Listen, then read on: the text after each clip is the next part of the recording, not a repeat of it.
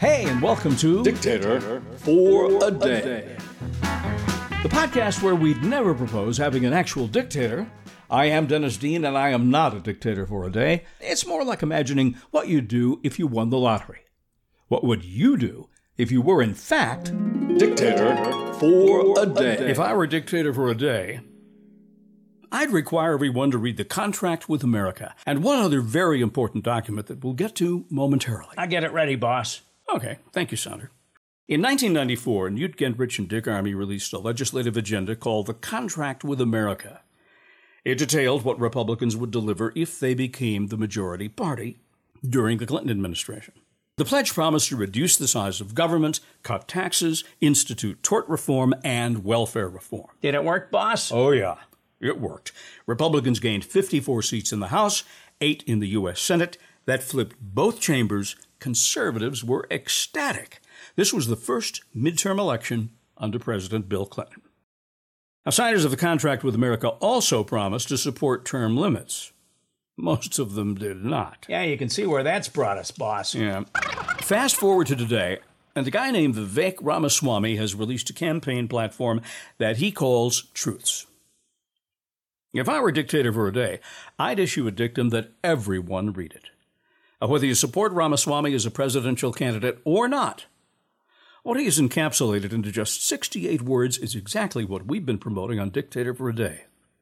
It's a list of beliefs, truths, as Ramaswamy has labeled them, that are reflective of the beliefs the majority of Americans in this country hold. If you haven't read them, here they are, just 68 words. Now, on his website, Ramaswamy headlines them with the original words of Thomas Jefferson. We hold these truths to be sacred and undeniable. I thought it was self-evident. Well, it was. And then he asked Ben Franklin to take a look at things, and Franklin, like everybody else, had to make some edits, and he changed sacred and undeniable, scratched that out, and made it self-evident. But the words stand. We hold these truths to be sacred and undeniable, which means non-negotiable. Number 1, God is real. 2, there are 2 genders. 3, human flourishing requires fossil fuels. 4, reverse racism is racism. 5, an open border is no border. 6, parents determine the education of their children. 7, the nuclear family is the greatest form of governance known to mankind. 8, capitalism lifts people up from poverty. 9, there are 3 branches of the U.S. government, not 4.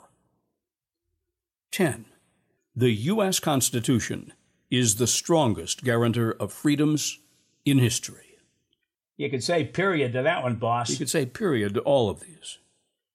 Unless you've been living under a rock of late. Yeah, and given the current state of affairs, who could blame you? Yeah. Unless you've been living under a rock, you've heard of Vivek Ramaswamy. He's a biotech millionaire running on a platform of bringing pride back to America.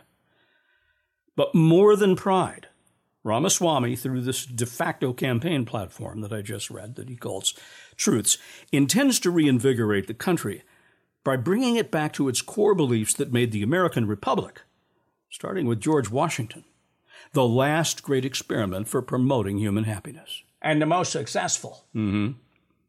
No other nation has ever achieved what this nation has achieved. Ramaswamy is young, successful, wicked smart, unabashedly optimistic, and seems to have a place in his heart for everyone and all the good things this country stands for. We got a debate coming up, boss. Wednesday. Yeah, we do. As the candidates for the presidency vie against one another over the next months, Ramaswamy stands out. He is hopeful. He is optimistic. He is confident. He has no doubts about America.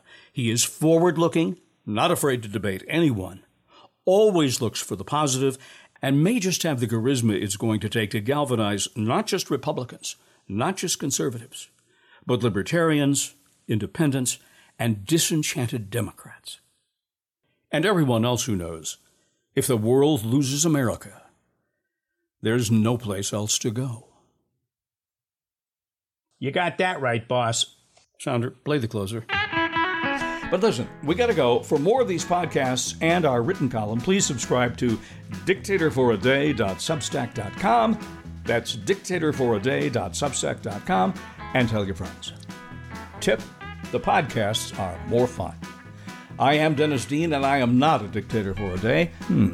Where'd my field captain cigar go? Dictator for a Day is sponsored in part by StoryVisionVideo.com. Copyright Dennis W. Dean. That's me. All rights, but please feel free to spread the word. And thanks for listening.